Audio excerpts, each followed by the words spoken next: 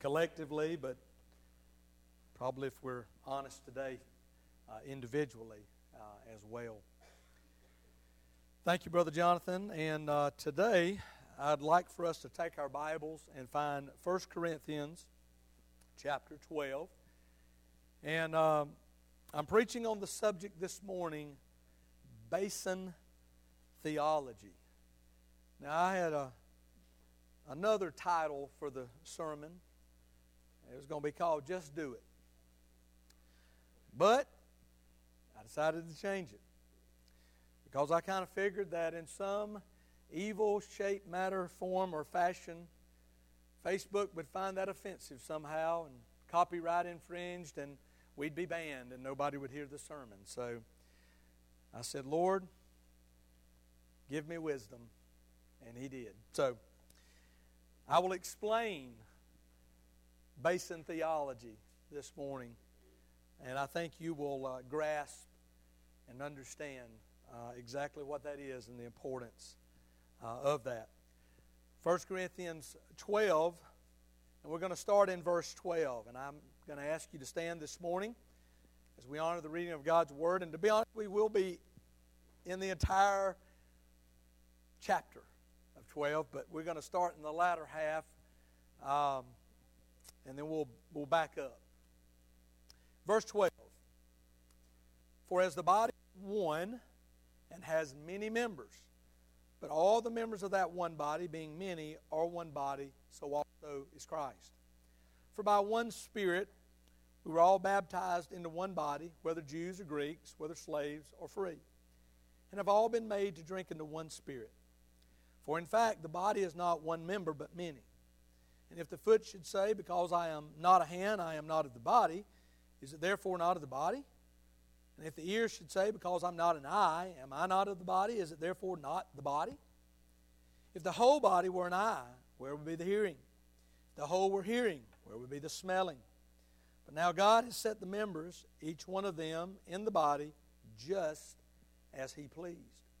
And if they were all one member, where would the body be? But now indeed there are many members, yet one body. And the eye cannot say to the hand, I have no need for you, nor again the head to the feet, I have no need of you. No, much rather those members of the body which seem to be weaker or necessary, and those members of the body which we think to be less honorable, on these we bestow greater honor. And our unpresentable parts have greater modesty, but our presentable parts have no need. But God composed the body, having given greater honor to the part which lacks it, that there should be no schism or division in the body, but that the members should have the same care for one another. And if one member suffers, all members suffer with it. Or if one member is honored, all the members rejoice with it. Now you are the body of Christ and members individually. And God has appointed these in the church, first apostles, second prophets, third teachers, and after that miracles and gifts of healings, helps, administrations, varieties of tongues. Are all apostles, or all prophets, or all teachers, or all workers of miracles? Do all have gifts of healing? Do all speak with tongues? Do all interpret? But earnestly desire the best gifts, and yet I show you a more excellent way. Father, thank you for your word. God, help us to see the application in real time today, and may we apply it. In Jesus' name, amen. And you may be seated.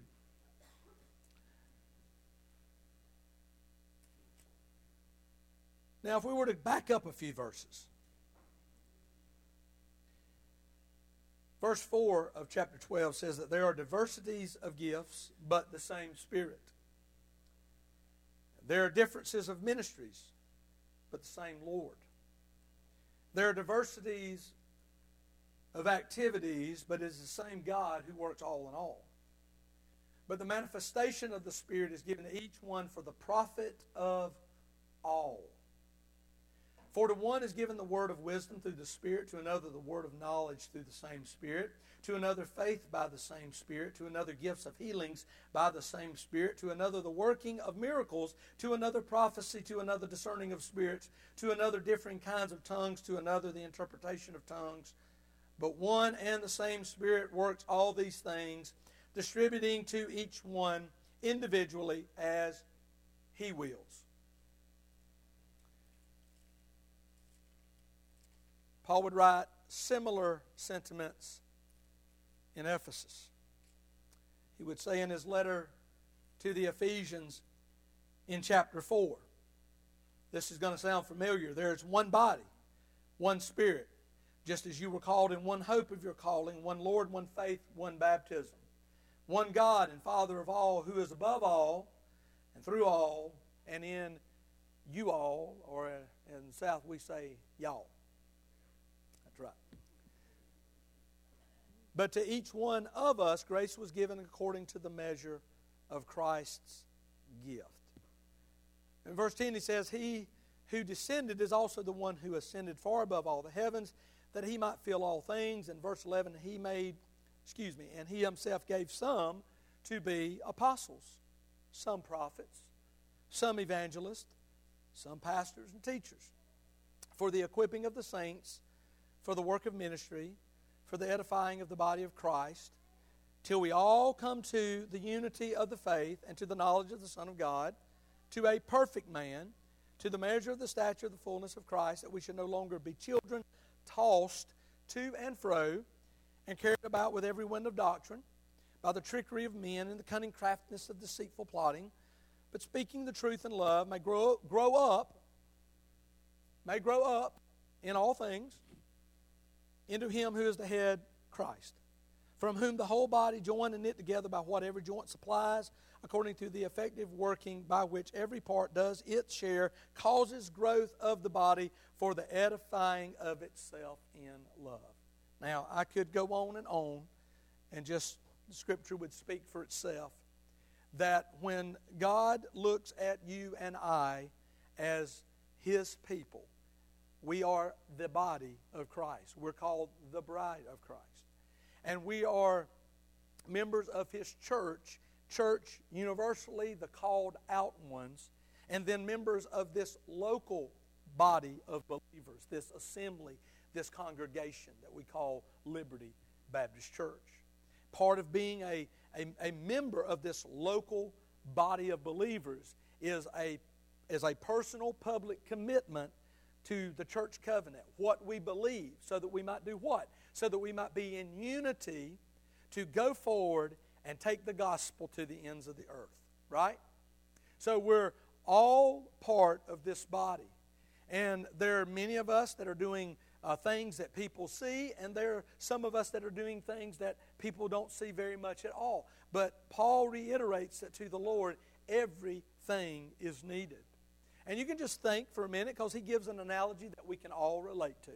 We all, we're all sitting here today with a body, and we all look a little bit different. We're all colored a little bit different shade of brown, and we have, different likes, different color of eyes, lengths of hair, and some are wider than others, taller than others, but we all have a body. And there are things on the inside of this body that people cannot see, but are very necessary to the functioning of the body. I don't know if I was in a spelling bee today that I could spell pancreas. I don't know. I might mess that up. But I know I need one.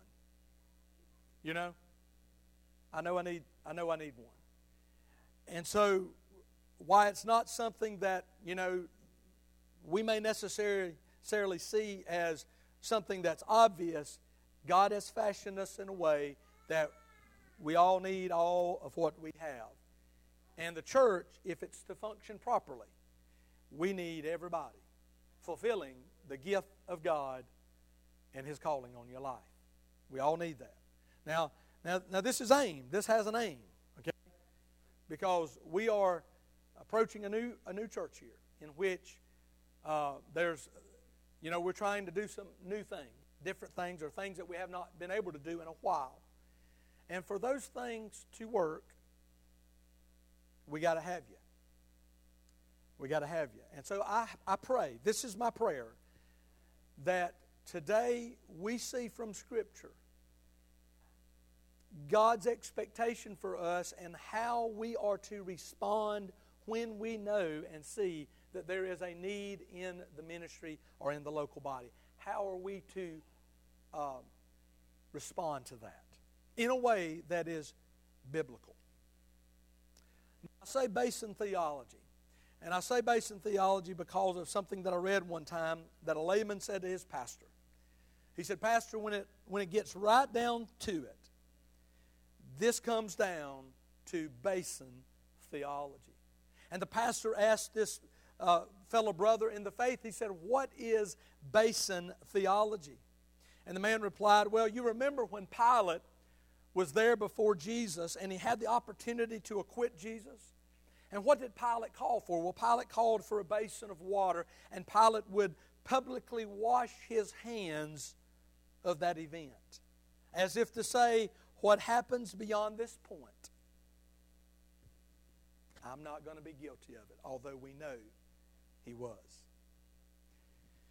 And he said, and you'll recall that the night before his death, Jesus also took and called for a basin, and he proceeded to wash the feet of the disciples. It all comes down to Basin Theology. There are needs. And this morning and throughout our service unto the Lord, there are needs. Needs arise, they come, they go. But needs are present. And what basin are we reaching for when it comes to that?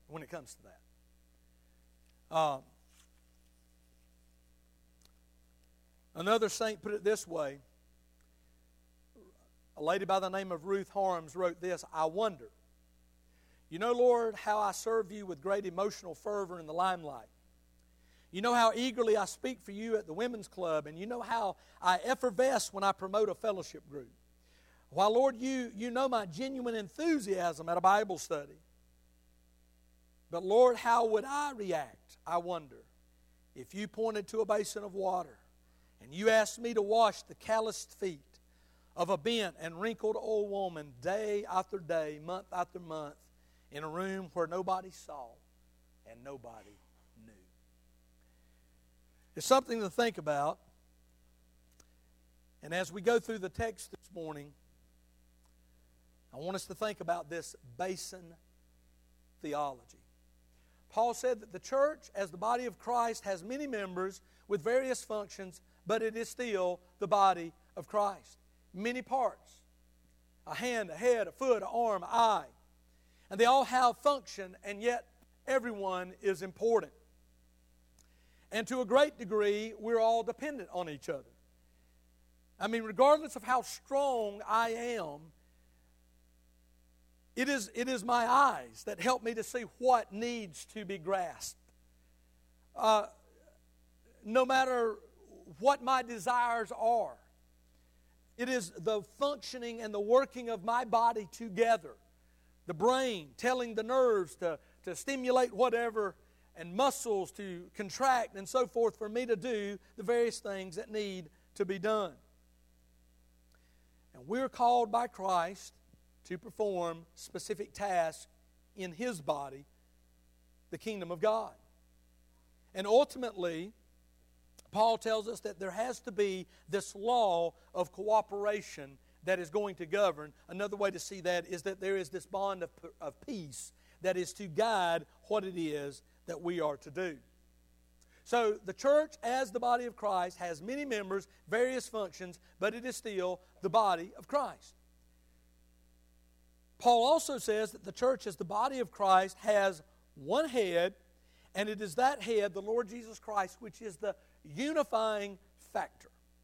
Now, you're not a part of the kingdom of God because you are talented. And you're not a member of the kingdom of God because you are a great orator, or that you have the gift of charisma and persuasion, and that you understand in great detail complicated things. All of us come to be a part of the kingdom of God and part of the body of Christ through the same process.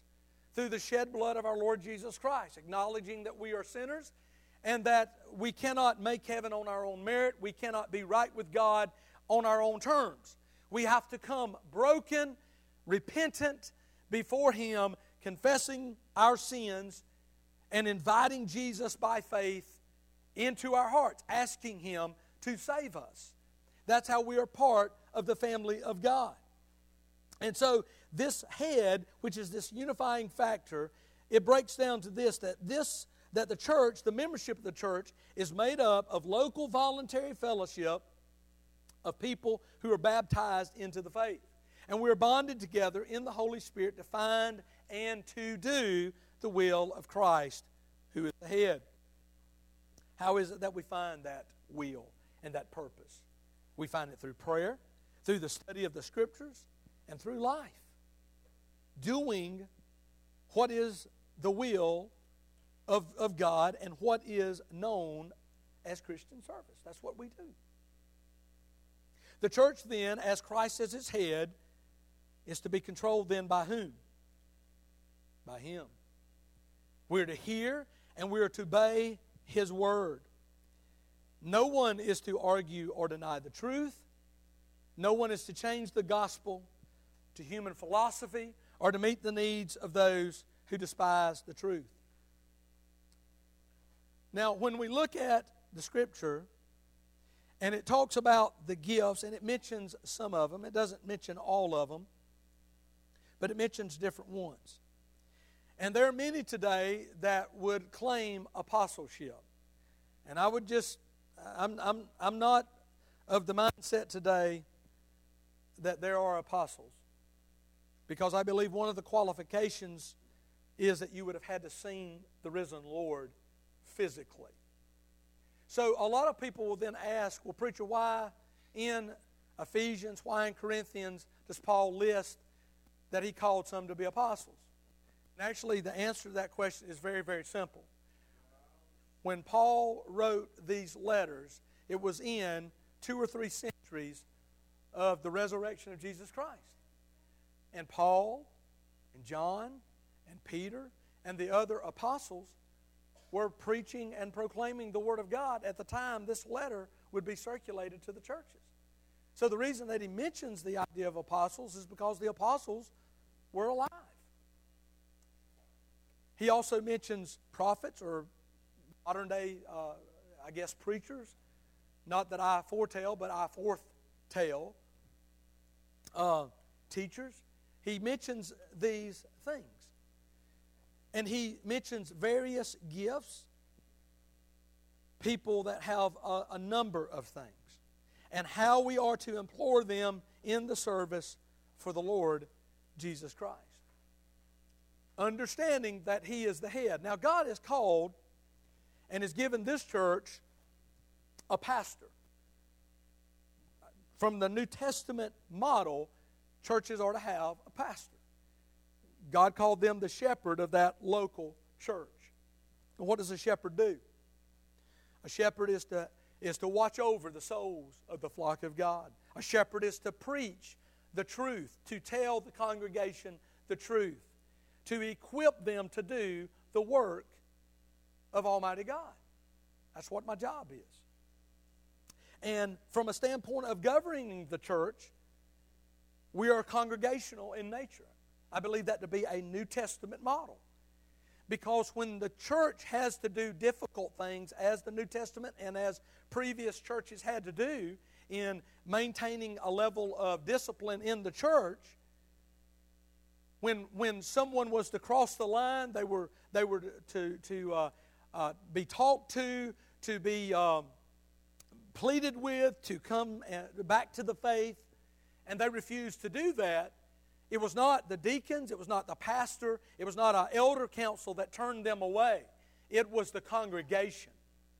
It was the congregation who would say, you have broken faith with us, and you no longer, because of your testimony now in the community, you no longer can be associated with this local fellowship. Congregational government with respect to decisions that are being made within this congregation, that's a biblical principle. The idea of bishops and archbishops and all this stuff is stuff that man came up with. That's not in the Word of God. We're congregational in nature. Because again, it is about the unity of the body. And if you are not unified and focused on what is important, then everybody's running off in their own direction and nobody's accomplishing anything. So the church, this body of Christ, one head. Christ, His will, His Word determines what we do as a church and why we do what we do as a church. So what then is the point? What is the point? Why does God call us together, give us different likes, gives us different personalities, calls us all together, and says, I want you to do this, despite your differences. I want you to be unified to do this. What is this? What is that major objective? Namely, to bring people to Christ. That's the point. Now, within the church, there are various ministries, right? Sunday school is in reach, is, I guess, my terminology.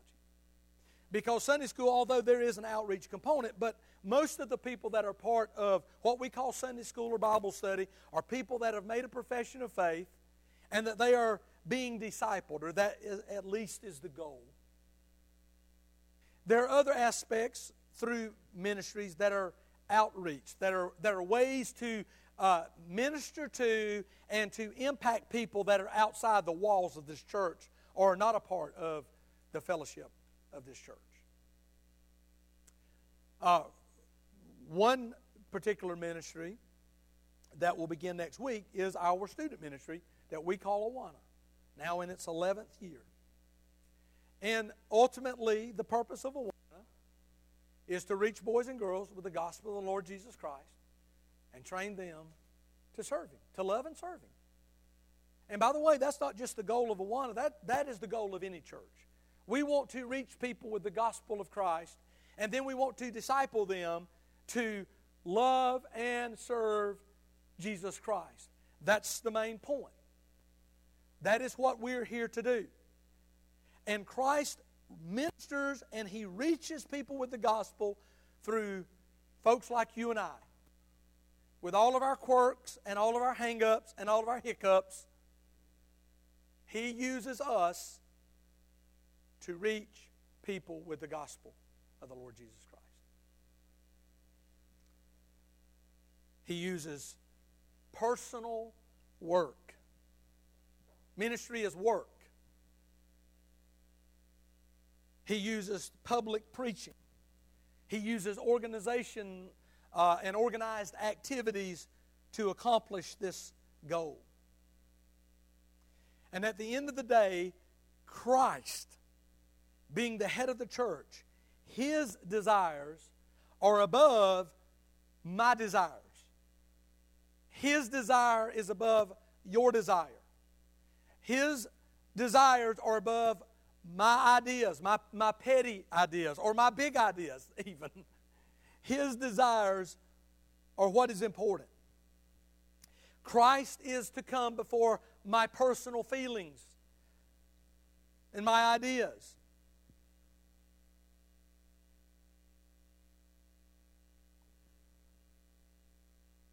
We are to allow Christ to dictate the direction from a practical standpoint of what we do as a body of believers. And we are never to find ourselves in a position where we are refusing to serve because there is someone else that I got to serve with. We work with folks out in the world that we may not have a lot in common with, but you still work with them. And you have to, you know, if you want to have a job. We're forced sometimes through our everyday jobs, world that we come in contact with, to have to interact sometimes with difficult people and people that we don't necessarily have a lot in common with. And you may find this strange, but sometimes you and I have to even work in and under this great big umbrella of church with people that see things differently than you do. So that is never to be an excuse for us not to fulfill what needs to be done. So then there is an obvious question that falls out of this. What then is my personal function and responsibility to do in the local body for the Lord, for the cause of Christ? What is it? And how is it that I know that? Those are practical things. Now, it has a lot to do with my heart. As a matter of fact, it has most to do with our heart. Now, when Paul leaves us in verse 31 of chapter 12, he says, "And yet I show you a more excellent way."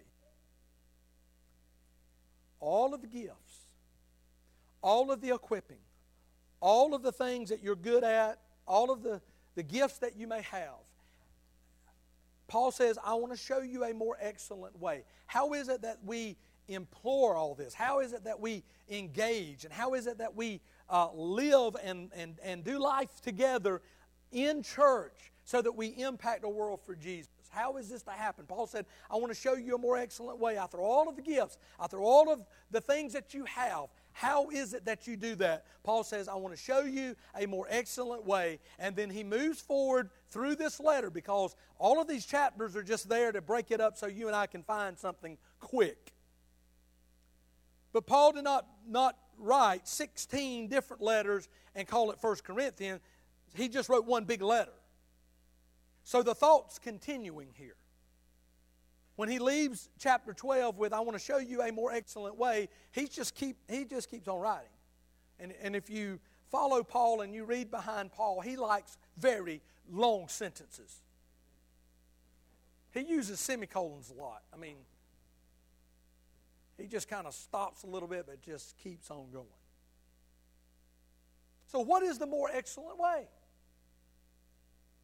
How is it that we don't get burned up and burnt out and we have to buy all of these books that the Christian authors have out here?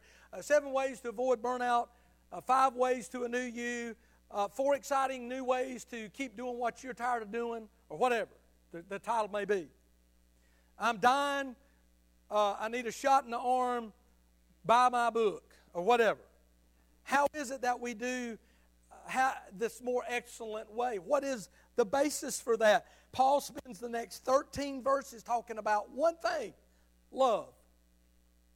He spends the next 13 verses, which may be one sentence. I don't know. I haven't looked at it real good. But he uses those 13 verses to say that the more excellent way to avoid being burnt up and burnt out and given up and given in and whatever other words we have in our culture today to talk about why we can't do what we're called to do. He says, if you understand these 13 verses of love, that is the more excellent way for you to continue to do what God has called you to do. And he ends on verse 13 with this, and now, which is another sentence, and now abide faith, hope, love, and these 3, but the greatest of these is love.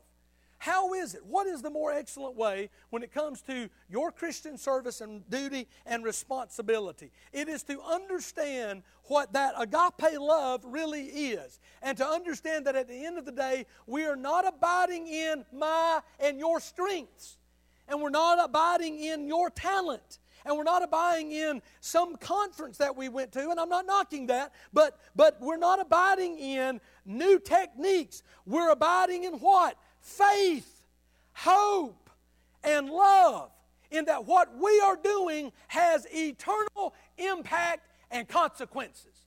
That's what we're relying on, because it does. It does.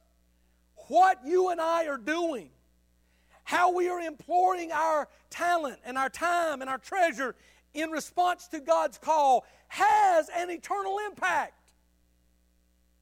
Not just temporary. Not just for a few years. It has eternal impact.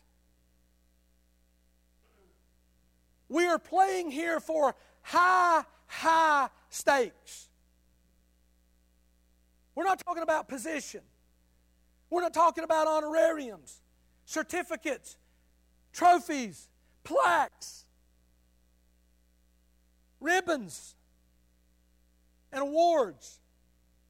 Those things have their place, but we're playing for much higher stakes.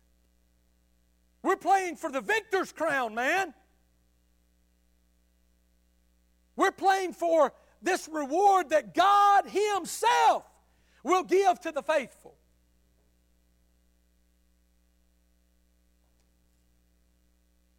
I try to be an encourager. And sometimes that form comes out in me, might make you upset a little bit.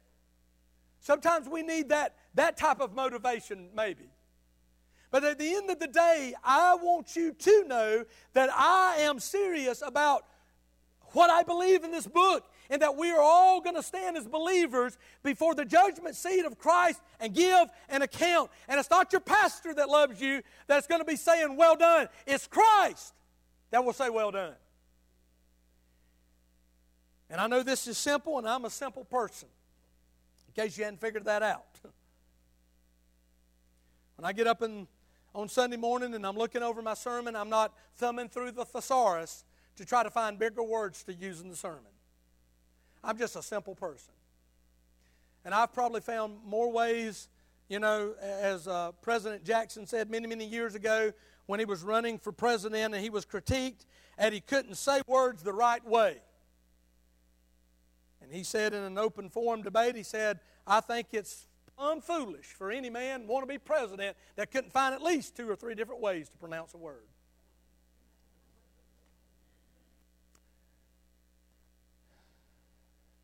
I'm a simple person.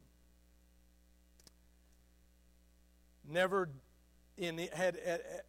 just looking back, never ever thought that I would be behind a pulpit preaching the Word of God for over 20 years. That was not on my radar or in my future plans, but it was in God's. Because see, I still remember the Pueblo Indians report in the 4th grade. That I said Pueblo. And everybody in Miss Wright's class knew that day, they didn't say it, but they probably thought, I got a new name for Steve. Stephen, they all called me Stephen, but he's stuttering Stephen because it was a disaster.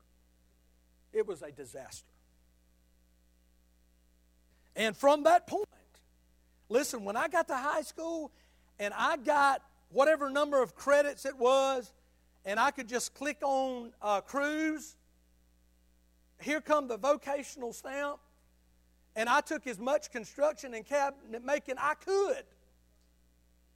Because I wanted to be easy. My senior year, I had an English class, and the rest of the day was just a joke. I went to current events.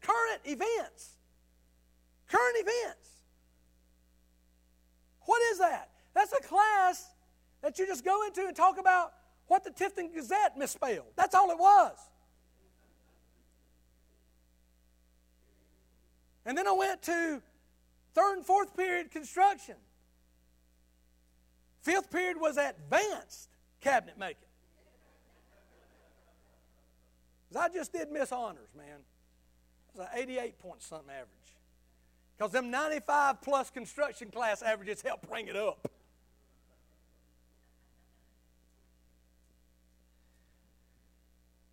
But God had different plans.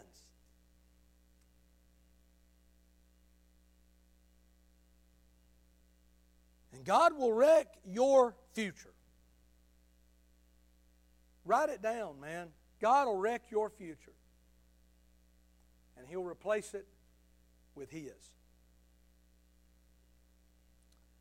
So how is it that I get on board with doing what God wants me to do? It's Basin Theology. It's Basin Theology. Dr. David Jeremiah in his study Bible, he lists 5 different components of you discovering your spiritual gift. If you have, his study Bible, if you're in 1 Corinthians 12, you probably see it. It should be in the top right corner. And he talks about these 5 things. He talks about investigation, involvement, interaction, introspection, and interest. Investigation, how the gifts function, how they benefit the church. Involvement, he says, get involved in spiritual activities. Do something. Why? He says, because steering a moving car is easier than one that is stopped. Right? He talks about interaction, interacting with others. That helps you understand where you are and where you're having an impact. He mentions introspection, looking into your heart, looking into your own desires. And as you're serving, is there joy in that? Not happiness, but is there joy in that? He talks about interest. Where is the need? And why can't I fulfill it? And Paul makes this point, and we read it there, that the gifts are for the profit of all. Not for me. Not for me.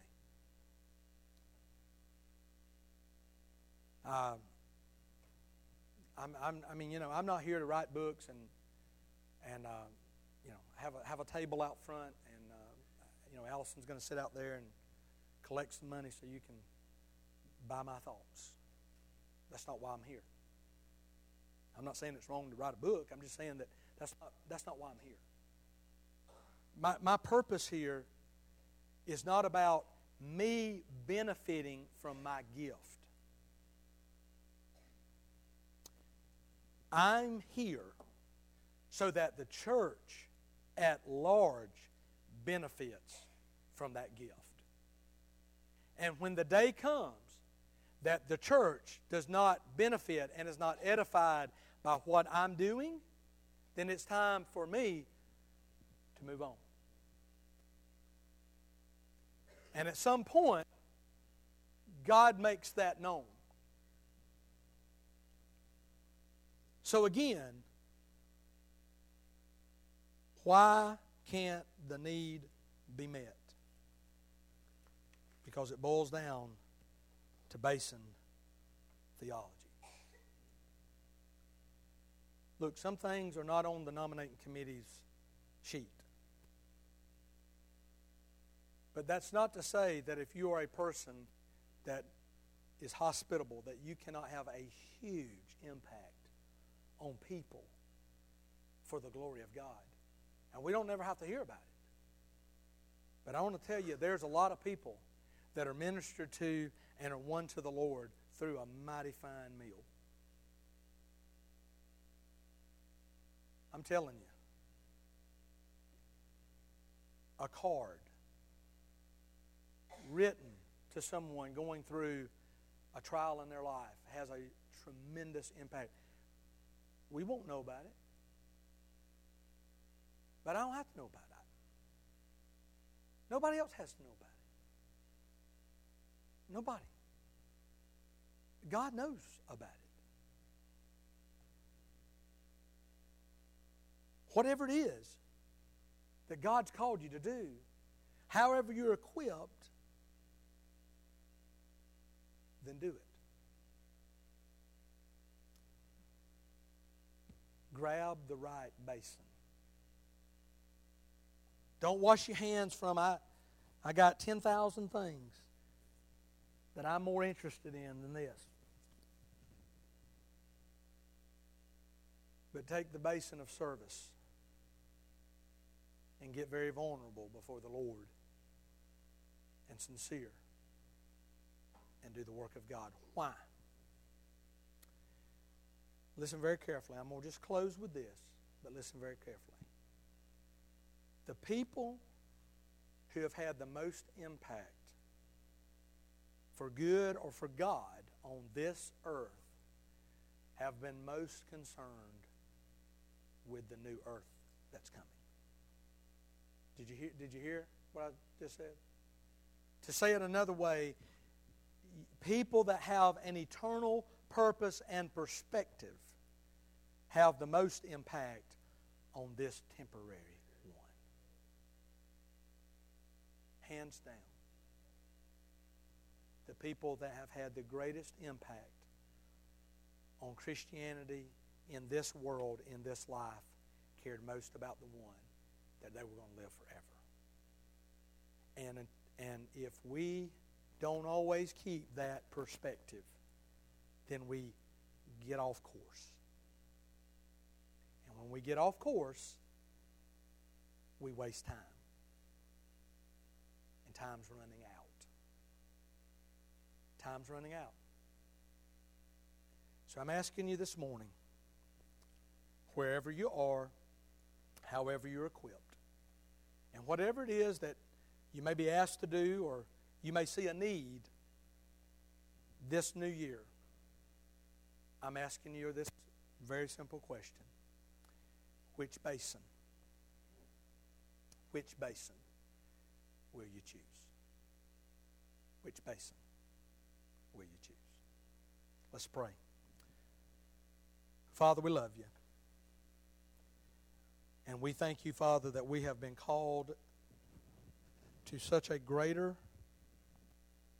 more empowering and impactful work than this world could ever offer. God, help us to humble ourselves this morning before the mighty hand of God, that, Lord, that you might be exalted, that you might draw people to that old rugged cross, that they may be saved. Take my excuses away. Help me to say, yes, Lord. Yes, Lord. I pray in Jesus' name. Amen. Let's stand on our feet, church.